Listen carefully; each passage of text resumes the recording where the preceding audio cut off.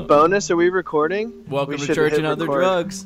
What's up, biz matches? Me and Jay the official drug podcast about drugs and Jesus Christ. That's good. I like that. I like that a lot. The podcast about drugs and Jesus Christ. Yeah. Church of Latter-day Saints. That's right. May all who are weary lay down their burdens. No. May all who are weary lay down their bongs here.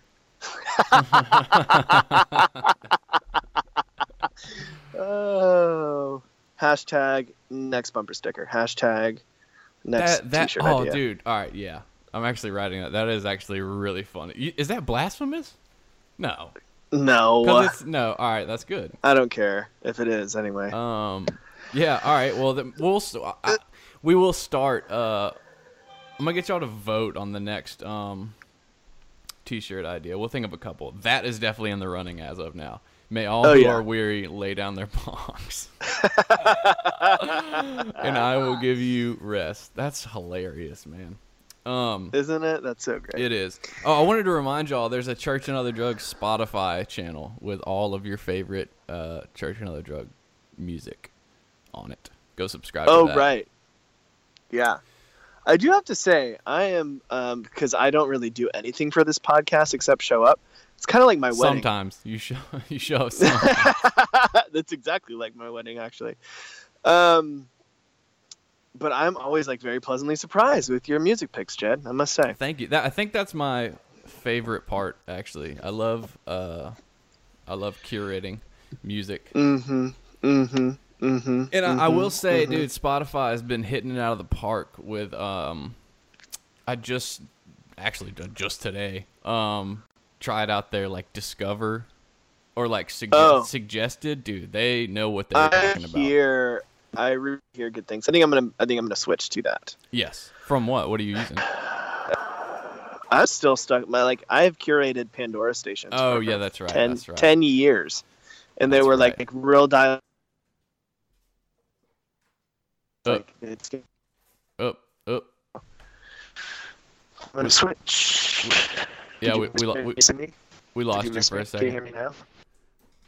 Yeah. I don't know what happened. I don't know. We lost you for a second, but... Oh, shit. I bet I know. Why? That was funny, though, hold on, because you literally said, "Oh, I know what it..." And then it just... and you went out again. So... I'll tell you afterwards who, but I don't want to break anonymity. But I know someone who's about to start the CBD oil for anxiety, so I'll finally we'll be able to have a first-hand report on it. Ooh, in recovery? Yeah, they're That's sober. Awesome. Yeah, I know a couple people that have gotten cancer and smoked weed, or have gone through chemo for other illnesses and have smoked weed in sobriety, and smoked it as prescribed.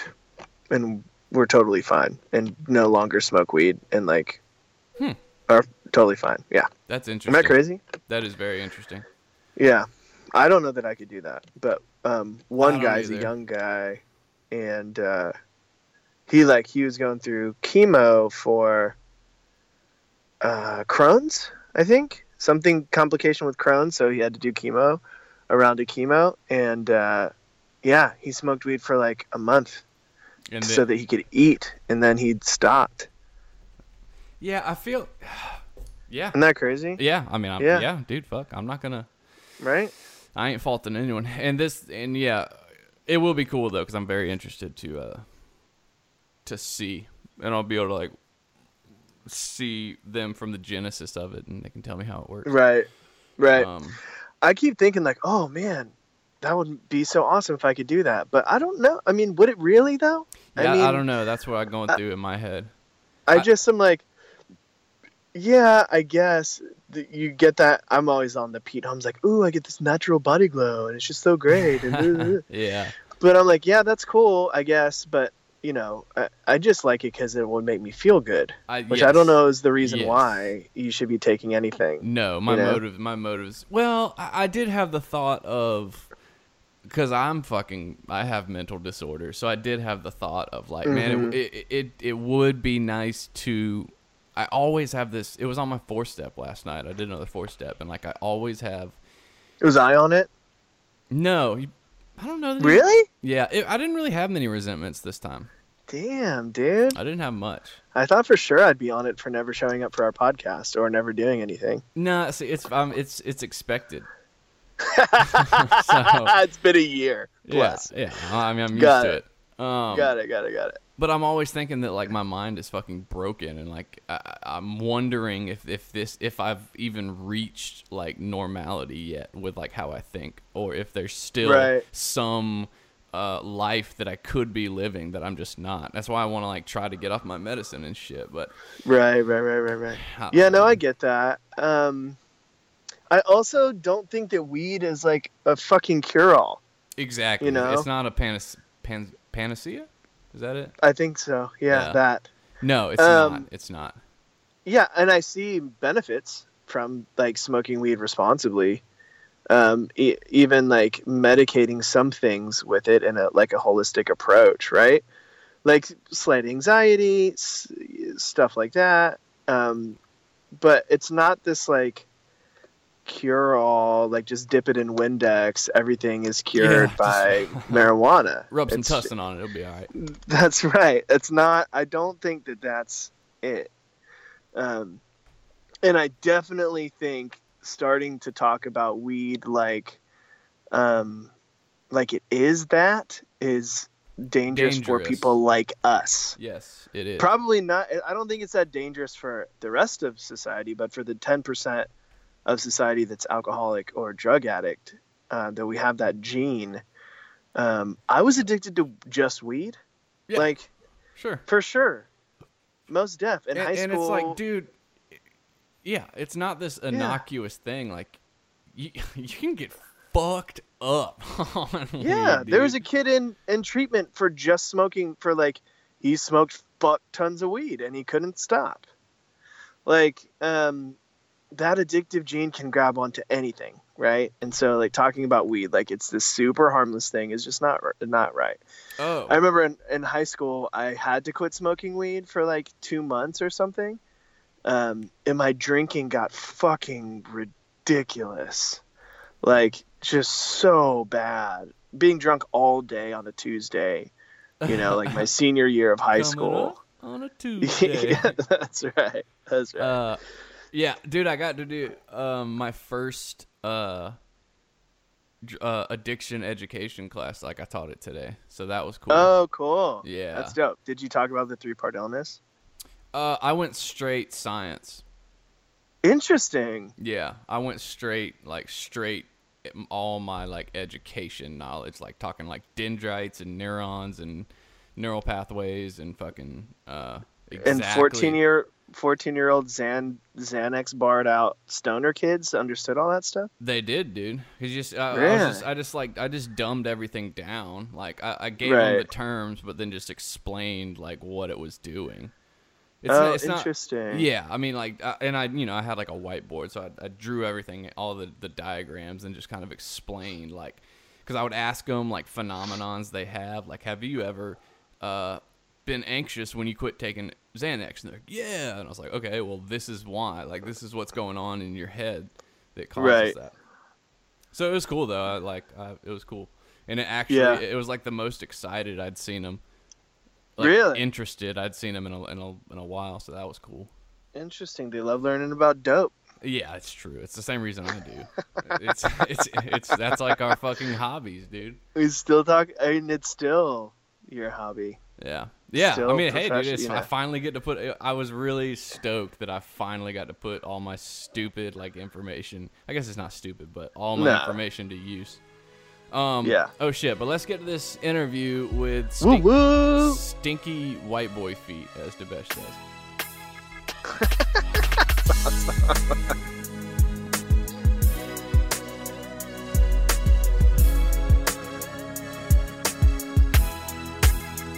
Yeah, a lightning bolt strikes in the air. Yeah, finally it's here. Y'all love to judge, the day of judgment finally is there. In your eye I see a tear, and it's reminding me of fear. Rap's been dead for so long, so stop denying what you feel. Payback for the fact that y'all ain't trying to keep it real. Grim Reaper that we call revenge is right beside you in your ear. He's saying your time expired, time is finally due, it's clear. Not sober mind, it's weak mind, and he's buying you a beer. Cheers. Time for a toast to the haters that hate you the most and the friends that pretend to be your folks. This is what revenge sounds like. I hear your heartbeat. Keep running your mouth. Your mouth running ahead of you. Your mouth do what your legs should do. Let me walk to the edge with you. Jump off for it. It sounds like you're ready to, cause these rappers are terrible and the game is unbearable. But I'ma fix this feeling that's dead in you. Got your brains like a vegetable. Use the Pro Tools and tell them to edit it. Switch to something that's better, fool. Turn it up what you better do when I'm bringing Texas. Got a bathtub you could fit a baby elephant in my room. Holy shit. Yeah. This is what I spend my money on now that I don't do drugs, you know? That's what's up, dog. Well, sweet. Well, I hit record on that note because that was a good one. Cool. I figured there was going to be some juice to squeeze out of that. Yeah. So what's up, Rogers? Welcome to the show. Yeah, what's going on, yo? Not much. Not a whole lot, man. I'm gonna title this one "Stinky White Boy Feet." That's all I know. That's what I remember. That curry the whole way, dude. It was a bad combination, man. Shots fired. Yeah, look at his hair right now. You know, he's got the wild Indian thing going on. He does, dude. His hair's the longest I've ever seen it. It's the longest it's ever been, man. I'm growing it all the way Portland's out. doing shit to you, isn't it? It is. It is. I'm drinking green tea, kombucha, green tea. I have long hair. You should start a company moniker, Hipster Recovery by Debesh, a real yogi. Hipster Recovery. That's awesome. That would blow up. It would blow up. Oh, yeah. Especially you could have if, like an Indian dude did it. Check it. You know? You could have like barista therapy and like fucking. Oh my god. Yeah, like kombucha brewing classes and yoga in dark glasses. Yeah. You know. No meetings with clapping. It's all just snapping. And we can we can invent cold yoga and see if that takes off. We're just trying something new out here, you know? We're sick of the old model, man, the medical model, that 12-step stuff. We're just out here doing cold yoga, drinking kombucha, man. So we're going to try drinking milk directly from the llama's teat. It's supposed to be rich in vitamins. I know this llama. It's actually a reincarnation of my grandma. Oh, super spiritual. I don't know. So give us some stories, man. I don't know. The best, just his, you want to his story? Man, I can't. Let's just, I don't know, man, wherever you want to go with this. I mean, just like my relationship with Rogers, you know, we used to get loaded like crazy, man. I mean, it literally is a miracle that we're both alive. If in the period of like 2008 to 2013, if you asked anybody, if you could find at least one person in any treatment center in the southeastern United States that knew Rogers, that crazy. Treatment tour 2010, you know? Oh yeah, well yeah. What's your number? How many you been to? I've been to treatment 12 times. Nice. I've been in prison twice. I've been to jail in about 4 different states for some extended little stays, you know. That's just part of my story, man. It's kind of like, you know, I burn it down and I burn it down big, you know. They talk about the real alcoholic or the real drug addict. That's Yep. That's me.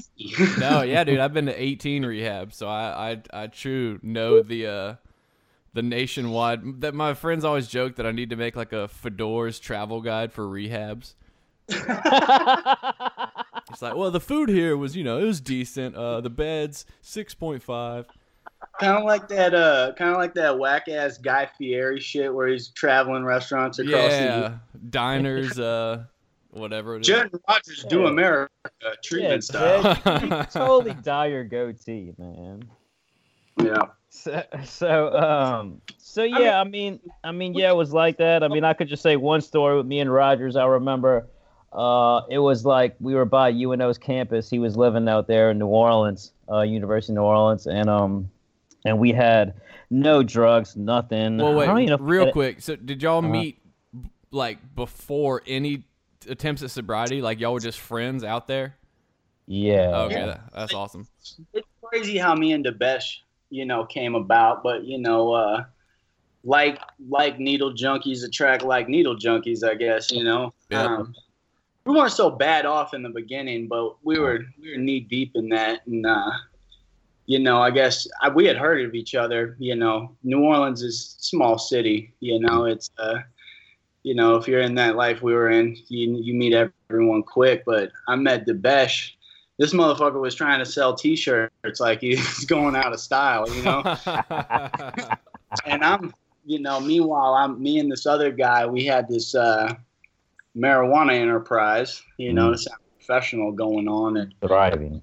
I'm looking at any kind of hustle I can get together. And, I think it was like one day in my coked out mind dealing with Debesh along the way, he's like, man, I'll sell you a box of these T-shirts. They're cool though. That was some dope shirts. They were done by local graffiti artists in New Orleans, and I'm like, man, let me get a bunch of boxes. I'm gonna slang these T-shirts. Everyone that comes by to get a sack, they're gonna get a T-shirt. Yeah, bong bong. Oh yeah. Funny. It was all she wrote after that, and I'm sure it's been on y'all's show about the illustrious California Stanky foot. Different times, buying tons of cocaine in Tucson, Arizona. Yeah, that was one I will never forget, to say the least. For the books, yeah, seriously. But on a kind of what Debesh was saying earlier, I was actually just walking back into this bathroom, hotel room, whatever it is that I'm staying in right now. And my wife got a text that she works at another facility here in Austin. I'm not even in Austin, but in Austin. That's where y'all live? Yeah. And one of her clients just got out, relapsed, boom, dead. Oh, man. Wow. It's been a hell of a year. I've been doing this thing at my place for, we just celebrated 2 years open 3 days ago. So that's awesome. But the amount of deaths that we've witnessed just in our community, our local, 12-step fellowship community and alumni, all that.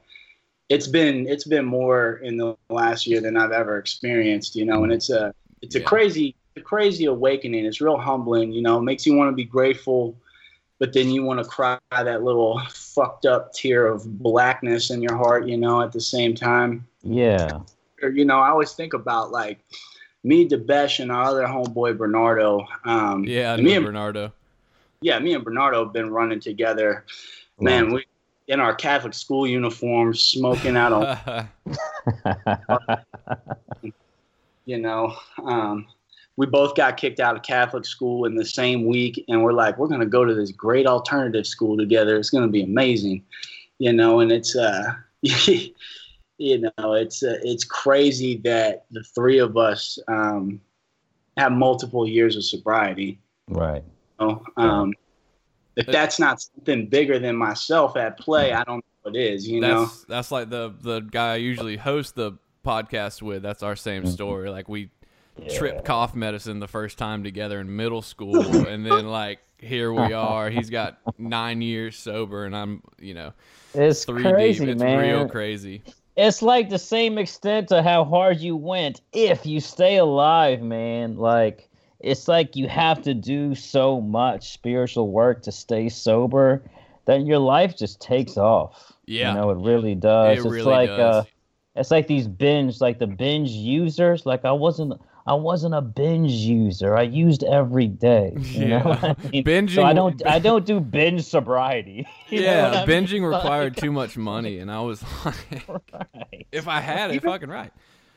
You know, where are you from, Jed? Originally, I'm from South Carolina, and I moved to Baton Rouge in '05 to go to rehab, and that's kind of what started my Louisiana.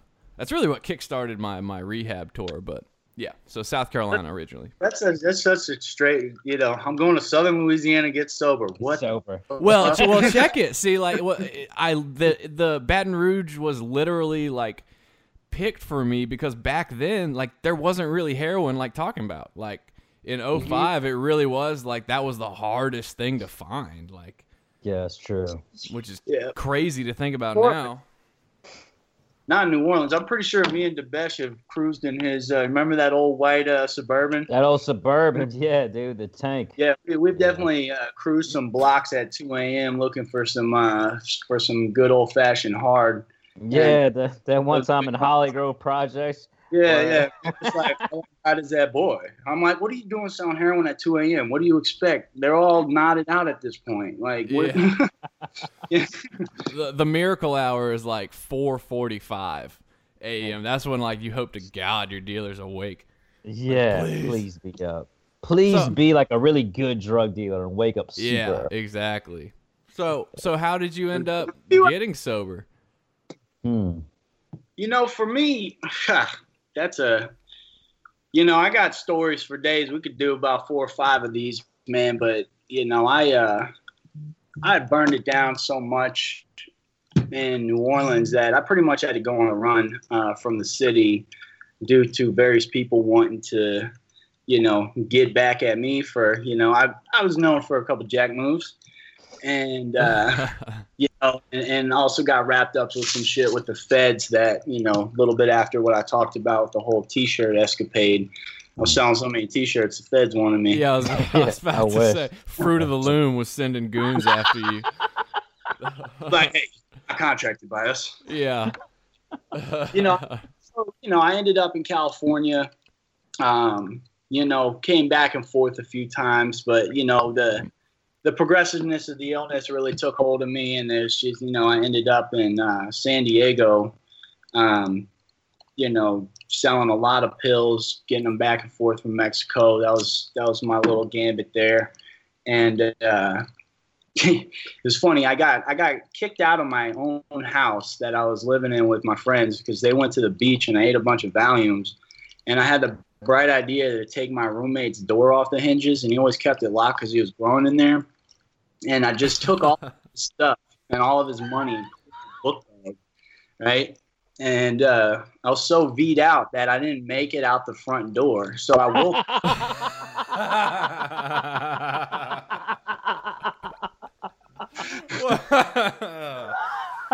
Dude, I can imagine man. Dude's like, oh, fuck, I got robbed. Like, oh, wait, there it is.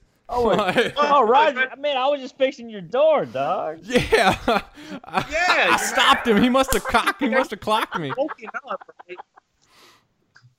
I get woken up, and I'm laying in the middle of the living room floor, doors off the hinges. If you want a picture, doors off the hinges. Literally. And some guy from Arizona, his buddy, is beating me with this. I hung out with some hippie ass, tree thuggers. I call them at that. Tree thuggers. Oh, I'm writing that down. That's good. I'm bringing that here. Take that. Put it in the bank. Yeah. Yep. And appreciate that. This dude's beating me with his little hippie staff. And I'm on the living room floor, and I'm looking around like, oh, shit, And I was like, what am I doing? I'm like robbing my own roommate, you know what I mean? So, like, they kicked me out the house. I got nowhere to go, and I'm like, I got all this, money and drugs and craziness going on in my life. And I was running around with this Colombian cat named Simone, and he was a real piece of work. And, I don't know what he had going on, but we picked up, and I went to this Jack in the Box. I was staying at a friend's apartment on the couch for a little bit, and I stopped at this Jack in the Box, and I was like, man, love that crap. I gotta eat, man. And I just picked up a ton of 80s, and I'm gonna do them as soon as I get in the car. Yeah. And all I remember is like I had a milkshake. I had, I was real big into the Jack in the Box extreme sausage sandwich, and that's all I remember. And I wake up and there's a cop tapping on my shoulder. I'm always, I'm falling out everywhere, and there's just milkshake all over the place. My face is just in a milkshake pile on the ground, and not on the ground, but on the table. Yeah. They're like, "Come with us, sir." And I'm like, "Okay, hopefully they don't see my book bag under the table." As we're walking out, this lady that works there, she's like, "He's got a book bag." Oh, you bitch. Yeah. So they open up the book bag, and fucking A, man, I was toast at that point. I had 70/80s on me. Ooh. I had a scale and the worst. Yeah, and a half pound of some nuggetry. And so I was down, I was out, and I was, I was looking at a lot in San Diego. But I was young, and it was at this point you could still play the hurricane. I was 20, 21. Oh, yeah, wow, they still had OC80s. That that's been a true. While ago. Yeah. This was 2007. Okay. So I was like 21 years old, and the New Orleans Hurricane Katrina card was still working to my benefit. Debesh and I played that on our road trip at one point. When we tried to drive around the Border Patrol. like I thought it was a way station. I thought it was a way. So funny. We had like 15 AKs all on us in the matter of like 0.2 seconds. The logic of like, oh shit, roadblock. Wait a minute. Let's just I'll drive around it. Just drive around it, dude. Yeah. Let's just go around this thing. And it worked. We're like, we're from New Orleans. We're relocating. They're like, oh, go around. Go, sir. We don't want no trouble. Yeah. Wow, it actually did work. Yeah. So, my mom flew up, and I guess she was looking for. My mom was living in Houston now, and she was looking for recovery centers in Houston, Texas, and the name Mark Houston came up, and she found a place for me. So I ended up there. That was my third stay in treatment, but I had never been given much of the book. I went to some crazy, year-long, wilderness program. That was crazy. And so this is the first time they're really like. Why don't you explain to people what wilderness is? Because I think it's hilarious and awesome. Wait, Jed, you went to Teen Challenge, right? I almost did. It was it was a coin flip between Teen Challenge and Cinecore, and I chose Cinecore. Right. No, so the wilderness place I went is called Three Springs. They shut it down for abuse. It was basically like boarding. It was like Outward Bound meets military school. So we're like marching in formation on trails. Like, we got different ranks. It was some real Lord of the Flies shit going on. Jeez. Oh yeah. You get out of line, the counselors are tackling you and putting you in T-holds and all this madness. Yeah, that's what we were doing. Some of it was cool though. Like I enjoyed the backpacking and all that and seeing all the scenery up there. We were right there, kind of like Tennessee, North Carolina area. Oh, nice. Yeah. But, I ended up at Mark Houston's, and that was the first time, I'll tell you, I wasn't ready to get sober by any means. I was just, I wanted the heat off my back, but something happened through the process of seeing these guys and listening, working with Mark and all these people out there, where I knew there was something else out there. I knew there was something else I could do besides the life I was living when I was ready. I wasn't ready yet. Right. But you knew that it existed though. That was the first glimmer. Oh, that there are people like me, just like me, and they actually have pretty cool lives today. Before that point, you probably, like me, didn't even know that was a possibility, right? Yeah. Yeah, I absolutely didn't know it was a possibility. And I'd be calling the Besh sober and stuff, and I'd be like, dude, you got to try this shit out. And he's like, man, I'm doing Suboxone, man. This is I was like, Roger's over here talking about working the steps in 2 weeks. What is this crap? He was the first person that told me. I thought he was crazy. And then, but that was the method that got me sober. Yeah, me too. That's funny. Crazy. Yeah, man. So, that's what started kind of my gambit in and out of, I didn't get sober right then, but, I knew what I needed to do, and my first real try happened. I went back to New Orleans, and my father passed away while I was in Orleans Parish Prison. Oh, fuck. And that was a real cold piece, man. I just, it's when like they talk about using against your own will, the real first step business. And, I went down there with every intention that like I was going to clean my act up, get a job, and spend some time with my dad. He had a expiration date, pretty much you would call it. I knew he was going to pass away. And I had every intention of doing this. But when I got down there, man, I just kept shooting dope. I was powerless. I had no other choice what I was going to do. And I ended up locked up for burglarizing his house and stealing his and my stepmom's identity. Man. He died while I was in there, man, and it hurt so bad. I never forget, the way that felt. And I started writing Mark while I was in there, and he corresponded with me, and he was like, let's get him some help. And he got me out, got me a scholarship back, and, started working with me, took me through the steps, in and out while I was in there, and checking in with me a bunch when I got out.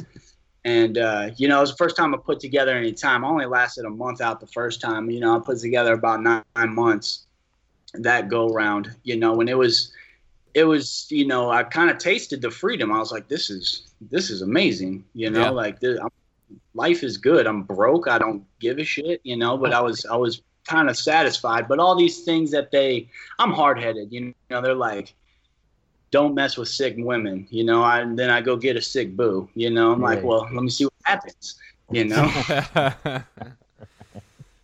I tried everything there was, we could go on forever about my stories in and out, but everything there was to do wrong in sobriety, I tried it, my mind likes to think that I can figure it all out, that of my own willpower, I can do what I want and not pay the consequences that I don't desire. But, trial and error, you know what I mean? Trial and error. I just, I thank God today that I lived through it. Yeah, really. Yeah.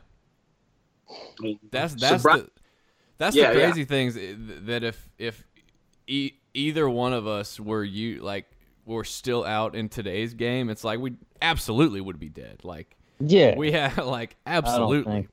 I mean, I'm pretty hard to kill, but I don't think I could beat what they got going out there. That's what I'm saying, dude. Right now. I mean, we were sucking down fentanyl patches, willingly. Yeah, but we were. We weren't getting no free car fentanyl. Like on the gums, baby, on the gums. Yeah. The heroin game's crazy, man. I gotta say something about it, because if you're really in it, you're like, oh man, that shit just killed Jack. We need to get some of that. We need to get some of that stuff, like tonight. Yeah. See if I can do it and live. Yeah, go find his phone. Look at the last number he called and give it to me. Yeah, and the ultimate like, oh hell yeah, is when he's like, all right, man. Now don't do half of this, man. This is some strong shit. Like, oh okay, yeah. Oh, it's strong, okay. Is it? Oh, okay. Give me 4 then. Yeah, I'm a beast, man. Yeah. Do you know me? Do you know me? Yeah. Junkie pride's the most. Junkie it's the pride What is is up killer, with it? man. It That is- pride it is the kills killer. more of us than anything, dude. I find myself, dude. That's I have to check myself because I work at an adolescent treatment center, and I have to check myself wanting to like show out in front of these little fucking 14-year-olds. Be like, you think you did some drugs, motherfucker? Like, then I'm like, wait a minute, dude, come Be like, on, I dude. spilled more heroin than you've done. Exactly. I've missed more heroin than you've done. I've Yeah. missed more Oh, shots God. than you've taken. Yeah. Oh, that's good. Play hairs with that stuff, man. It trips me out, man. You know. Yeah, it's so weird. Yeah. Mm. Yeah, man. It's crazy, man. It's crazy. It's crazy that we're alive, man. And like, you know, the best, man. It's gotta say, man. I'm so proud of you, man, because it was you know, I thought I was the one leading the charge out here, and fucking, you know, kept falling off. You're like, you know, the best. He's got. How many phone numbers of mine do you have in your phone? At least like 9, maybe 10. Yeah. You know, go to rehab, burn it down. Oh yeah. Sell my phone for some rock, you know, and it's, yeah, we've been in touch the whole entire time, you know. Yeah, man. Yeah, been in So, touch the whole time. How long do you have? It'll be 3 years in a month. What? Wow. That's awesome. Month. You know, I busted the whole year and out thing, man, 4 times. You know, 4 times. Wow. You know, so somewhere right in between 9 and 14 months. You know, I did that. You know, I spent most of the last 7, 8 years sober, but it's like when I go out, it's like, you know, I tried to pull it off with the weed thing once, you know, and I got this girl I was dating got prescribed some bikes, and I was sitting there by myself at the house, and I was like, man, I'm gonna eat a couple of these. And I ate a couple. I was like, man, she's gonna notice. I should take the whole bottle, Yes. eat them all, throw away. Yep. I think she lost them. Yes, It didn't work. that's the move. Oh God! See, the logic is hilarious. It's yes. If I take too many, well then just take the whole thing, and then now you just got a misplaced bottle. That's a whole different game than you know missing a few. I can deny that all day. That's fucking ridiculous. I was thinking the other day, and this might be good. Because you're a seasoned vet as well. I want to do a whole thing on like your favorite old cons. My favorite old cons. Like your favorite old licks. My favorite lick of all time is, you know, it's like I've always kind of dealt in the hard drug trade as well, you know, and it's, you know, Debesh calls me Lurky Pants because like Lurky Pants? Lurk dog, yeah, Lurky Pants. Yeah, he's like, man, that dude is always lurking, man. He's lurking something up. Dog, I'm saying real quick though, what I was gonna say in the beginning is we were at UNO and we had no money, I don't think, and no drugs. And Rogers, we pull into a Shell gas station, and Rogers is like, you see that car that just pulled up? I'm gonna go score some drugs from it. I know. It's like he had this intuitive lurky sense, dude. And he goes in the car, comes out with like, I don't know, like a bag of crack and like 20 Klonopins. I have no idea how you did that to this day. No. It's the uncanny ability to literally like snatch drugs and money out of the air, out of thin air. Like in no other way have I like started a day out like negative 100 and ended the at lunchtime I'm fucking high as shit with $200. Like like why can't I be that productive? why can't now? I be? Well, because it's illegal. Because everything I did was horribly unethical.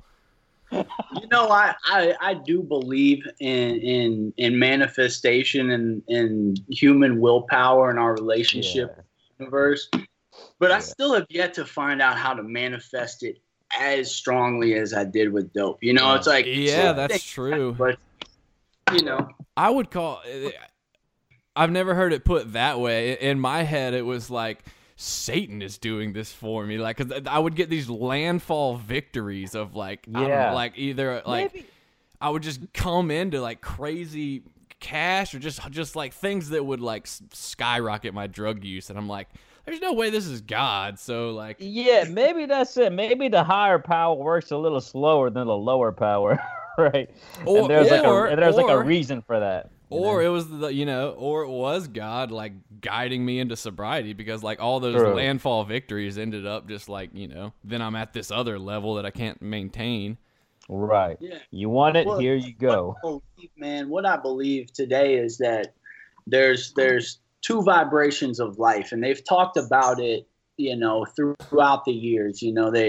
God and Satan, the yin and the yang, the good and the bad, hell, the Sith and the Force. Hey, Right. now you're speaking my Oh, yeah. language. Yeah, there's two levels of energy that we can choose to get involved with, right? That's right. And on one hand, you've got the dark side, and it gives you what you want, what your mind desires. The Bible will call it the flesh, the things of the flesh, man. And every faith talks about this, in its own profound language.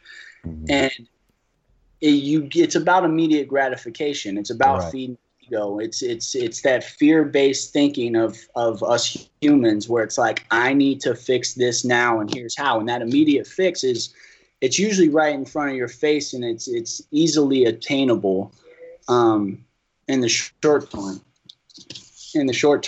And the other stuff, man, the good easily lost. Yeah, it doesn't last.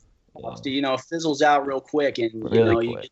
you get what you want real quick. And I think it's all life, and not just drugs, but as drug addicts. Right, with everything. Absolutely. Totally agree. So, right, we are extreme examples, Yeah. But on the other hand, you have the good principles like honesty and integrity, all that good stuff. And it's to the mind that we've been serving so long on the dark side. It's like, man, my favorite example is about, like, you say you're a man of integrity and a man of your word, but you're kind of low on funds, and you walk into Burger King and you're like, all right, man, I'm going to get this 2 for $5 Whopper and ruin my intestines. It's going to be great. Mm-hmm. And you're like, well, shit, I got to wash it down, but I don't have the fedia for that. So you're like, let me get a water cup.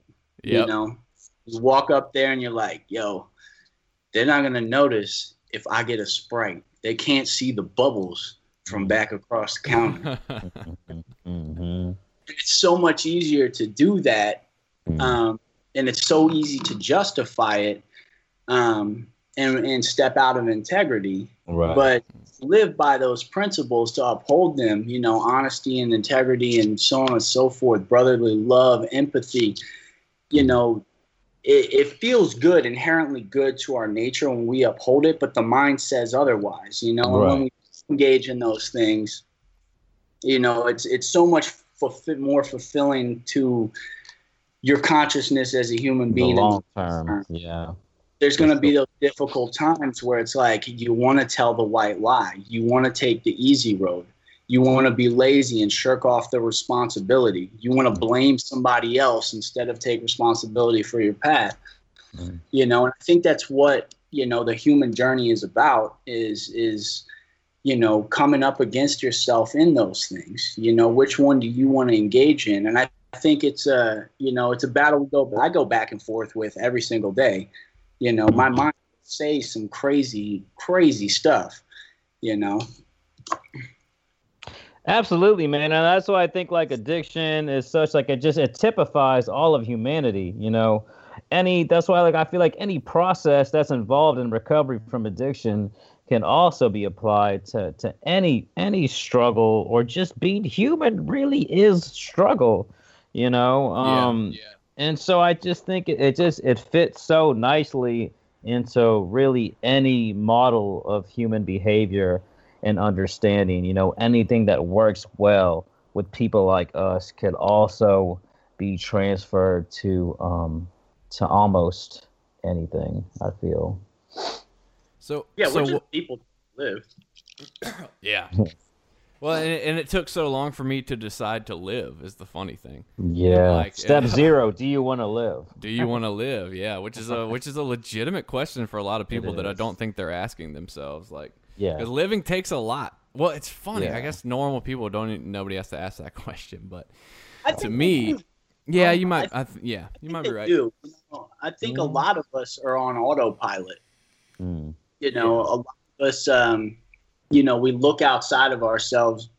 But that's why it's like, you look at whether they're drug addicts or not, you look at old people and just how much they don't give a fuck and how calm they life because yeah. You ever seen an old guy at the gym in the locker room? I was about to say dude? how confident they are at the YMCA, son. Like that's the type of absence God. of fear that I want, Shriveled balls and Oh my God, dude. there. You ever had one get into the hot tub with you or attempt to? Because our rehab would always take us to the Y's, and it was always during like daytime hours, and it would always be full of like the local senior citizens, and those dudes would like try to talk to you just butt naked. It's like, yeah, cool. Can you put it away, please? Yeah. Like, dude, like, are you even working out here? Like, I never see these people at the gym. What are you even doing here? I only see them in the locker room naked. Looks like a bunch of slugs with salt on it just wagging around. Yeah. It's like, all right, babe, going to the gym. It's like. I want to see, and I don't think I'd feel like women don't have that issue. I don't know. Nah. Listen, congregation, write us an email. Yeah. Any ladies been to a YMCA bathroom? Is there the same problem? I don't know. I mean, probably like saggy, wrinkly tits or something like that. I'm sure. So, something along those lines. So what was the final sobriety like? Like what finally got you? Yeah, that's kind of interesting, man. Out of all these fancy centers that I went to, me and my now wife, actually, which is a huge part of my story, we were out there together. Me and my wife too. Yeah, we were out there together doing our thing, and the last run was just like we knew it was gonna end bad, and we just didn't give a fuck. Like the needed power was absolutely gone, and all morale and hope was just out of us. We were like zombies and using as much as we could, hustling, like we're out on the block in East Austin selling balloons and, at the methadone clinic at 6 a.m. in the morning, it's like, it was just, and I just didn't care. Like I knew I was on all this paper at this point. I've been arrested so many times in Austin, man. For all of you guys out there, drug addicts, man, if you're going to relapse in Austin, look out. These cops are serious. And, I, that day came, man. I knew it was coming, I knew it was coming. And I think it's, the definition for those trying to understand if they're real drug addicts or not is, that stuff on page 24 in the big book where it talks about, that I can't bring into my mind with sufficient force the humiliation and the suffering of even a week or a month ago. And it doesn't mean that I forget it, because I definitely don't forget. I don't forget sitting in OPP and getting that news from my dad. I don't forget that. I relived that experience. But the force, the force that a sane person would take from that kind of experience is not there. I remember sitting there and being like, I'm gonna go out. I'm gonna go do some hood rat stuff. That's what I said to her. I was like, I'm about to go do some hood rat stuff. She's like, me too. I'm coming. I remember thinking, I'm like, I'm going to go to jail. They're going to put me in prison. This is going to end bad. We might die. This is what happens. There's no mistake in my mind. But that little buddy that's in my ear is like, fuck it. You're burn it down. Yeah. Here's the match. Yeah. Oof. And so we proceeded to it. It lasted about 3 months. And that day came where, I was, I'm always passed out, man. I'm nodded out in her car. And there's a cop knocking on the window. And I'm like, oh, shit. Now I look out the window, and she's sitting there handcuffed on the sidewalk. And there's just bags of dope. It was about a quarter ounce of heroin and a whole bunch y'all were lurking proper, huh? Yeah, for real. Yeah, I don't pass my my hustle, And she's just looking at me, shaking her head, saying, "Don't say anything." And I'll never, in a weird junkie love story, she took the charge for all the dope for me, knowing that I'm on paper for, multiple drug charges. Wow. And, they brought me in for an unpaid traffic ticket. They're like, "We're getting this guy in here. We know who he is." They brought me for an unpaid traffic ticket, and in central booking, they found some weed on me in my shoe or some shit. I was doing something shiesty. You always in the have back shit in your shoe, man.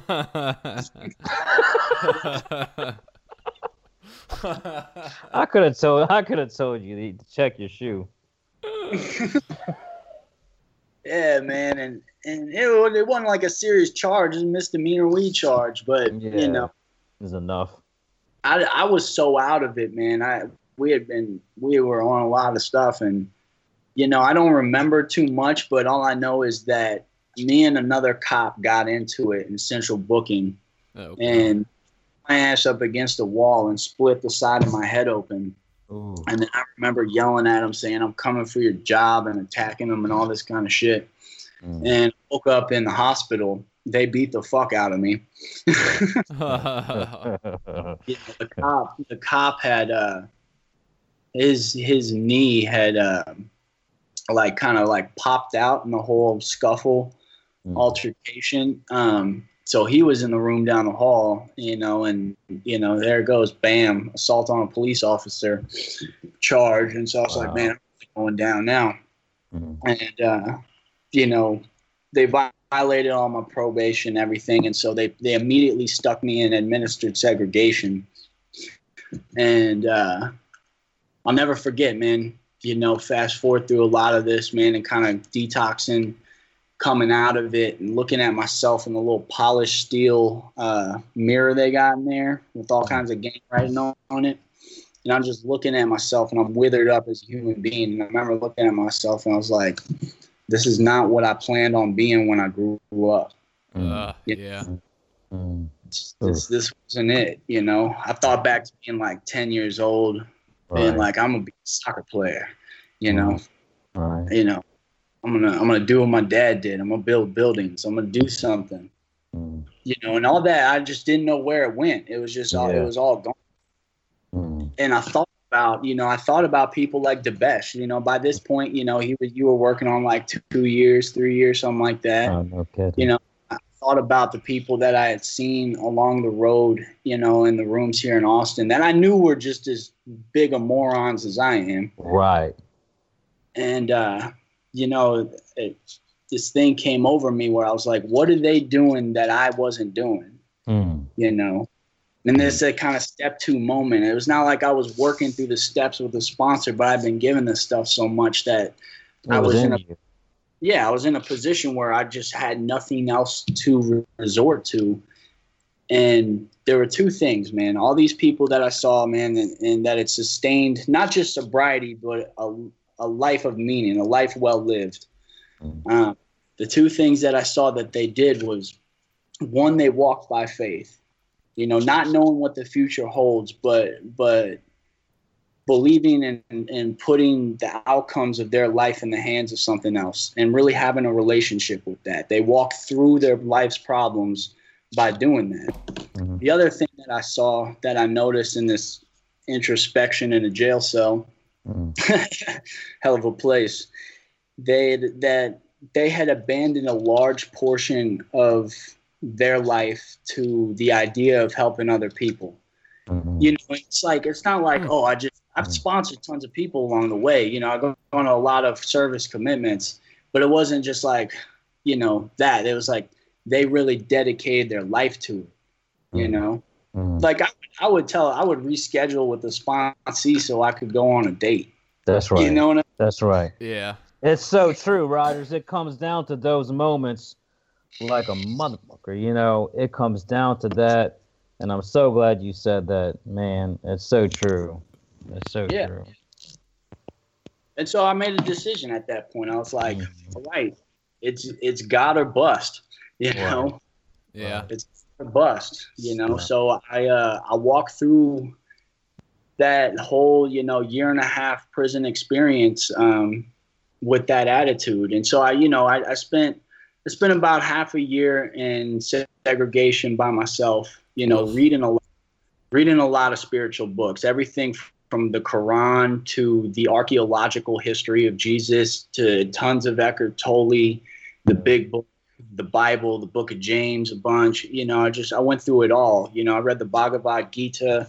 And for me, I found Buddhism to speak to my heart a lot. And that's where my meditation really took off. And that was something I did in addition to the 12 steps. That's what I complemented it with. Mm-hmm. And so when I got to population, I was freaked out because I'd been pretty much by myself. And that is a shock. Yeah. I wasn't allowed outside of my cell without being shackled to myself. It's like I'm an animal. Yeah. Really. And so like this dude comes up to I'm just chilling in the day room. This dude walks up to me, man. The scariest looking motherfucker you ever seen, dude. Just big, swole, half Latino guy, and he's got this hook ass, like, definitely botched tattoo around Mike Tyson looking tattoo. Yeah, but it made Mike Tyson's look beautiful, It could be us, but you're stupid though. Yeah, but it really compliments my jawline.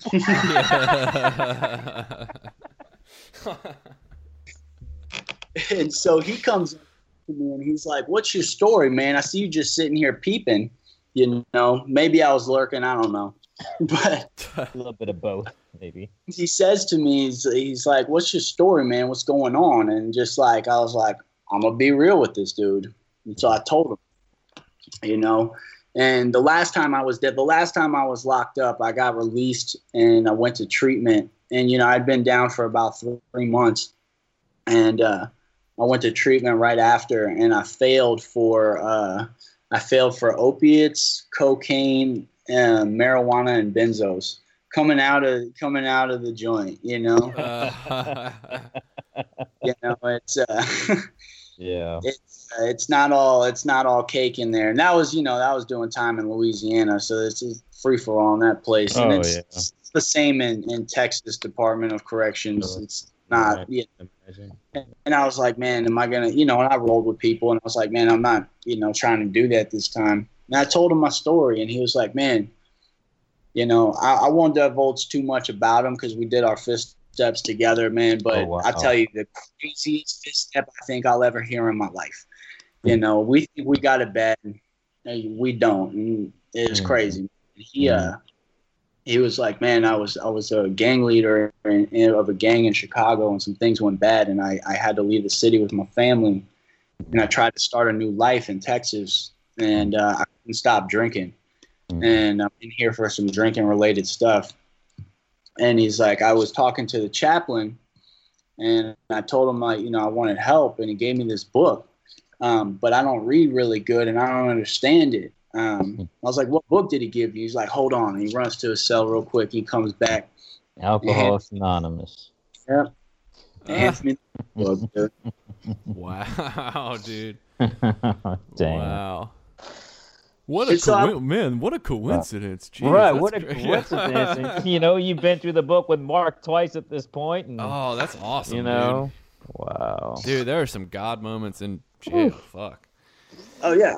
It that's shot awesome. up my, or maybe that manifestation thing that I said earlier, if you really want it, it'll fall into your lap. It can come back.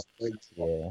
It did, man. And, him and I, we didn't take on the sponsor-sponsee kind of relationship, no bigger or better than. We're just like, so we're going to go. Y'all did fist steps like in there. In there. We wrote, I taught him how dope. That's so heavy. Yeah. Book page by page in the day room. One time we got in a fight over dudes being too loud in the day room, and I put the book together. Trying to have a spiritual experience. Yeah. Hey.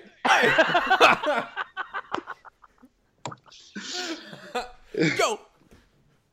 I can't think of a good quote to yell to shut up about. Like, I'm reading to wives, motherfucker. Like, chill out. This is my hour of power. Yeah. Shut up. Trying to get spiritual. Euphoria. Euphoria. Oh, man. Yeah, it was a trip. That's awesome. Wow. Yeah, so we worked out together. We meditated. We prayed together. We had one little cat, from San Antonio join us. We started a meeting on Thursday nights in there. So this launched your sobriety right here. You and this guy, the relationship, right? That's what it sounds. Exactly. Yeah. Exactly, man. And I tell you, man, I remember probably about 3 months before my release date, I was sitting there looking out my little cell window, and there's a whole bunch of cows out in the field out there. I'd always watch them every day. Goru. Yeah. That's the Bengali cow. Yeah. Oh, okay. He's like, what's this? Yeah. You making fun of me? And I'm just, I'm just out there looking, and I'm just like, man, I'm free right now. I don't care that I got to go get in line to chow hall. I don't care I don't got AC. I like the person that I was. And it didn't really matter. Like, I was not attached to any external circumstances. And really the best thing in the world for me was to take me out of this, in and out of treatment environment. It was like, the guys that I knew and came up in AA with, they're like who's who circuit speakers and all that stuff. And my ego was attached to my knowledge and all that. And it took all that away. And it was just like me, some crazy ass people in jumpsuits. Right. I'm one of them. And, trying to walk a spiritual life regardless of the situation, man. And that was, man, I was happy. I was really happy. The stress of the world didn't weigh on me. It wasn't anything you could do to shake the ground that I was on. And so I got out, and I got out, and it was terrifying, It was absolutely terrifying, and a quick story, about that was at one point I was in so much financial fear. I was living in a state halfway house. So it was required for my release. I was living in a state halfway house. And pretty much everyone in there is getting on it. Like, you could leave 12 hours a day, and then it's like you were in jail at night, and get a little job or whatever. It was crazy. And so you got convicts from all over the state, doing what they do best, getting loaded, selling dope in there. And, I was in all this fear about how am I going to pay for getting into a sober house when I get out. My family, no one was, helping me in that kind of regards. They gave me support over the phone. They wished me the best, but they were hands off about anything else in my life. Yeah. And so, I had this bright idea that I'm gonna hustle some meth, So, I'm sitting here, I'm about going on a year and a half clean, and I'm out there, and I'm got bagged up 8 balls of ice in my pocket, selling them on the yard to dudes out there that I knew from the city, and it came over me. I'm like, God, what am I doing? Because I've been praying every night, still meditating.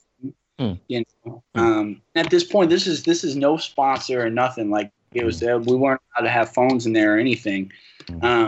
I hardly even had the chance to get to a meeting. I went to maybe like 4, with the passes that I got while I was in there. And, I was like, man, you can't do this. This is the fork in the road. Yeah. Because I'm addicted to the hustle just as much. Oh, yeah, I already know. Yeah. He's tied into that, and so it's. And I was like, you know what? I'm going to return this, and I'm going to return all the money, all the profit I would have made. I'm going to return all of it. And this is to people that you don't return these things to. Right, yeah. It's not JCPenney. You can't. It's like, take this back. Yeah, like, I got the receipt, though. Yeah. And so I return it, man, and he's just like, he doesn't say much, He's kind of like, what the fuck? And then this other kid comes up to me. He's like, he's like, they all call me Doyle. He's like, Doyle, you used to do a bunch of heroin, right? And I was like, yeah. He's like, can you tell me if this is good or not and how much I should do? You know? And I'm like, man, fuck, man. You know, I don't want him to die in here, you know? So, like, I look at it. It was good. I was like, do this much. It's a little bit. If that's not enough, do this much again, and you'll be fine, you know? And then I was just like, what the fuck, man? And I was angry. I was upset. Yeah. You know, it's the 10th step talks about watch, right? And that's something that's really, a lot of people think, you know, oh, I just write a nightly inventory, or the other side of it's like, or I just call somebody and tell them my problems. But the whole watch and pray piece is, I think, the most important. And I'm watching, I'm awake at this point to my life. And I noticed that, you know, I got to stand up for what I'm doing right now. That's right. So the first thing I ever did, man, is I was like, all right, God, you got my back. I don't know who you are, what you are, but let's do this. And I stood up to my dorm and I was like, look, I don't care what y'all do.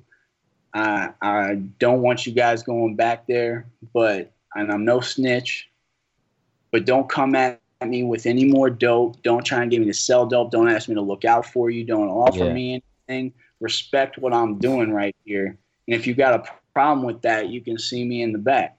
Yeah. And I swore in my mind, said someone's gonna call that and come see me in the back, and no one did anything. They kind of just nodded in respect. And that same guy that fronted me the ounce of ice, about 12 o'clock at night, I hear him yelling my name from the bathroom. I go in there, he's sitting in a chair, you know, blasted out of his mind, clothes all over, you know, meth heads, you know, folding and shit, tweaking. And he's sitting in his chair looking at himself in the mirror crying. And he asked me, he said, how are you doing what you do? You know, and that was the spiritual experience. That's when I was awake to what, you know, purpose really means in my life and what it means to take a position. And be a leader and stand up, man. Absolutely, dude. That's awesome, dude. That's awesome. I mean, it's something kind of similar happened to me in treatment. My buddy John got an Oxy 60 or whatever snuck to him, and he's like, "Will you crush this up and do it with me?" And I took the straw and the dollar bill, and I was about to do it, and I just put it down. I said, "Man, I'm not doing this, dude." And I said, "You know what?" I said, "You fucking disgust me."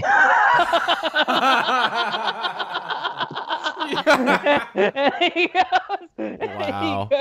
And dude, I hadn't worked no steps, nothing. You know what I mean? But it came from God. You know what? You disgust me. You're fucking such an asshole. Oh yeah, he's like, you're gross. You're killing my high. I said, good. Good.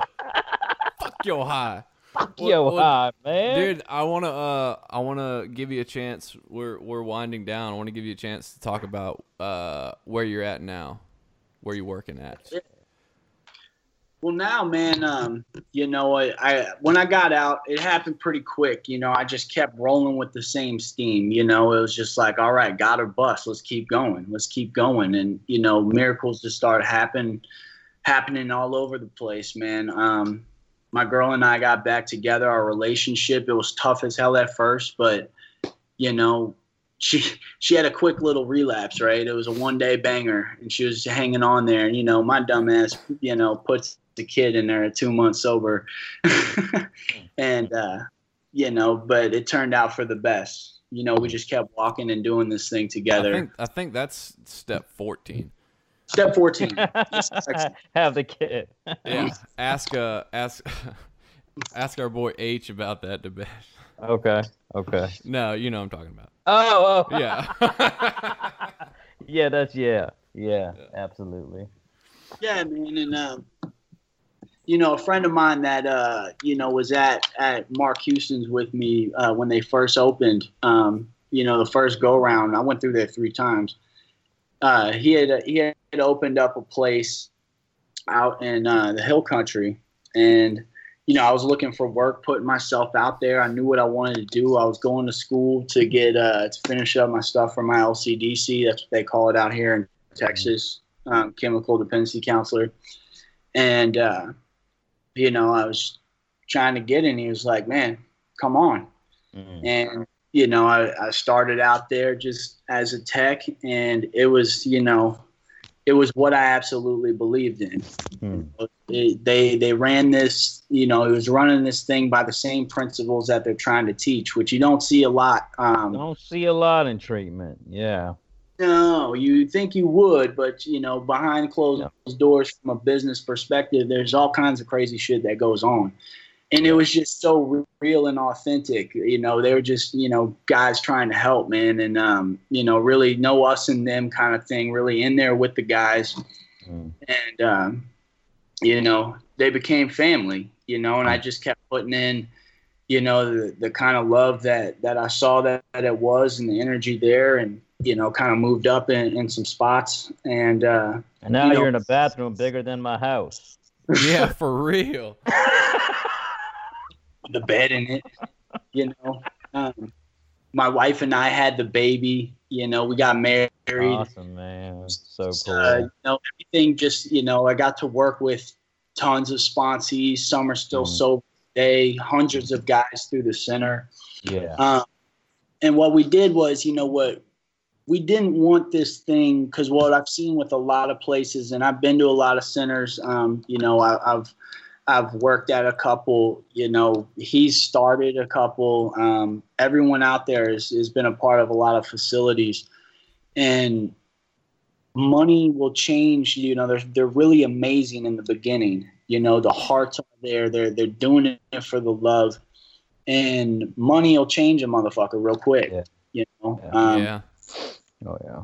And so we're like, well, we don't want that to happen. We're going to go nonprofit. And so we made this thing a nonprofit, and, we didn't, there's no overhead money behind this thing. It's pretty much been on, hard work, a hope and a prayer, a lot of scary moments, how are we going to pay everyone? But somehow, powers that be in this universe have seen us. That's right. Talk about living by faith, and when an organization can live by faith. Yeah, that's a crazy and the power like that. That's beautiful. That's almost the way y'all operate. It's almost how I live my life. It's just like I have no idea what's going to happen, but it all gets taken care of. Yeah, what's it called? Solstice Recovery. And is there like a place people can donate? Yeah, if you want to donate, go to our Facebook page or our website, solsticerecovery.com, or just look up Solstice Recovery on Facebook. Little donate button at the top. Please send us your money. It's kind of funny. We've scholarshiped. We've had 260 people come through. We've scholarshiped 65% of them. Wow. Yeah. And it's a huge number. Yeah. That is incredible. Yeah, and we're the little guy. We're the little guy, but we're for the guys that have been through every single treatment center. To get to one, and it's we got to keep our doors open.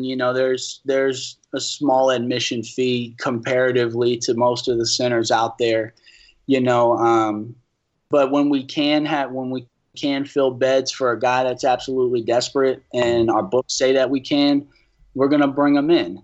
We're going to give the guy a chance that would not have a chance otherwise, because state funding right now is looking like 8 weeks. I don't know about you, Besh, but you got 8 weeks, in the dope run, and that little moment of like, real. No. Yeah. Yeah. Or like, my favorite question by admissions people is like, the person, I'm, a crackhead. And they're like, okay, great. Do you have $4,000 cash? It's like, what? No, I do not have $4,000. More like 20. Yeah. Right. How does I got some Monopoly money? Yeah, exactly. I got some crack. Do you accept crack? I'll wash your car. No, I'll wash your car, son. Yo, it'll be so clean. I got these puppies. I swear they're blue pits. I swear they are blue pits. I swear they blue pits. With a hint of Chihuahua. Yeah. Well, Rogers, dude, thanks for telling your story, dude. There's some powerful shit in there, and I really appreciate it. Definitely, congregation, go check out solsticerecovery.com and consider a donation, it's definitely going to the right place. Absolutely. Love you, bro. Thank you, man. Love you, big dog.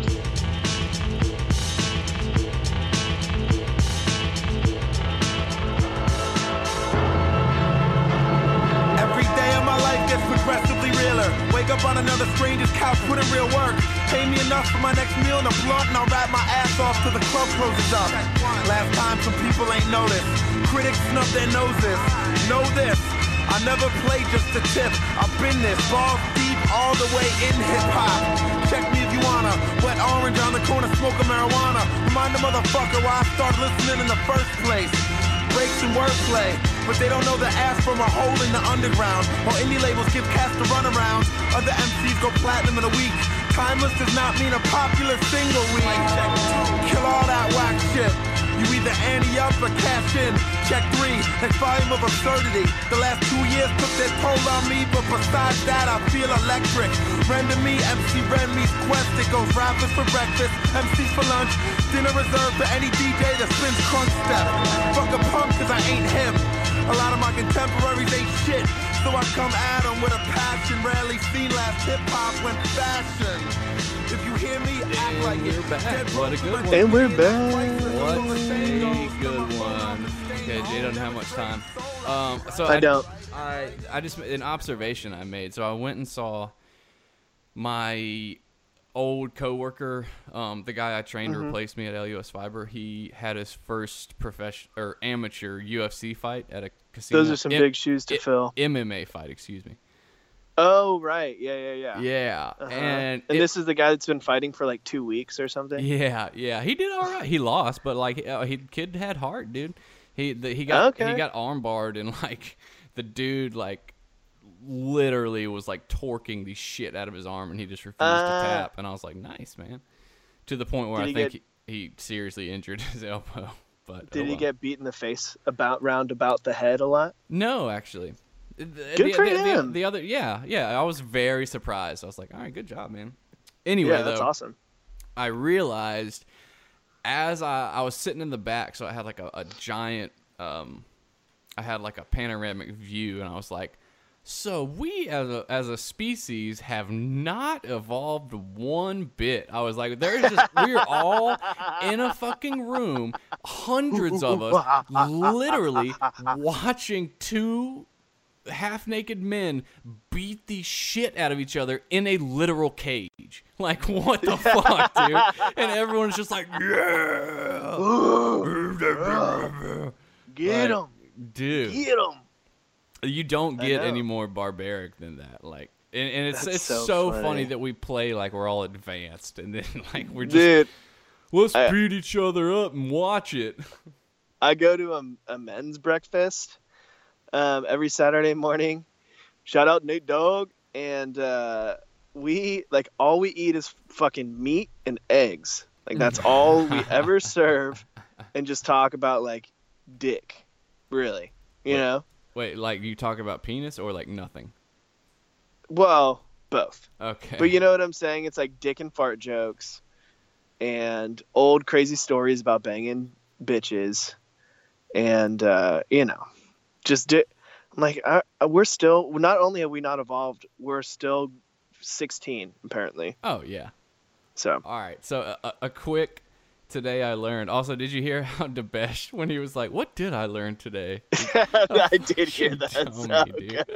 That was so asshole. Funny. I would shout out Debesh right now, but we both know he's not going to actually listen to this. I know, so. Right? I'm going to give him some serious shit. So I found out that Rihanna's forehead has her own Wikipedia page.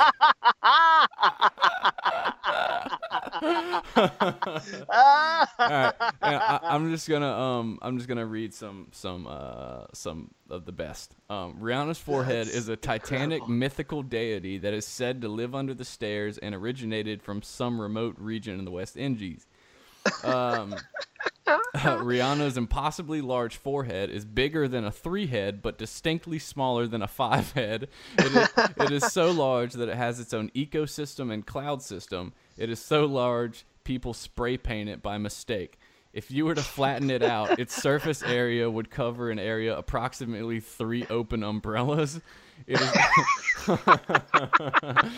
it is now being rented out for ads as it is cheaper than billboards. That's Fucking incredible. Hilarious, dude. That made my week. I hope you know It's that. so good. That's so funny. There's a section called appeasing. It also, somebody made, it's a Yu-Gi-Oh card. It's Rihanna's forehead. Like, it's a super powerful card. It says it's mostly a docile creature, except at times of the day that end in o'clock. That's just so stupid. Jeez. Anyway, well, send us an email, churchandother@gmail.com. It's been fun. Check us out on Spotify. Look us up for t-shirts, stickers, all that good stuff. Oh, Kenzie, I'm about to mail your shit right now. Just remember. Mail it. Peace.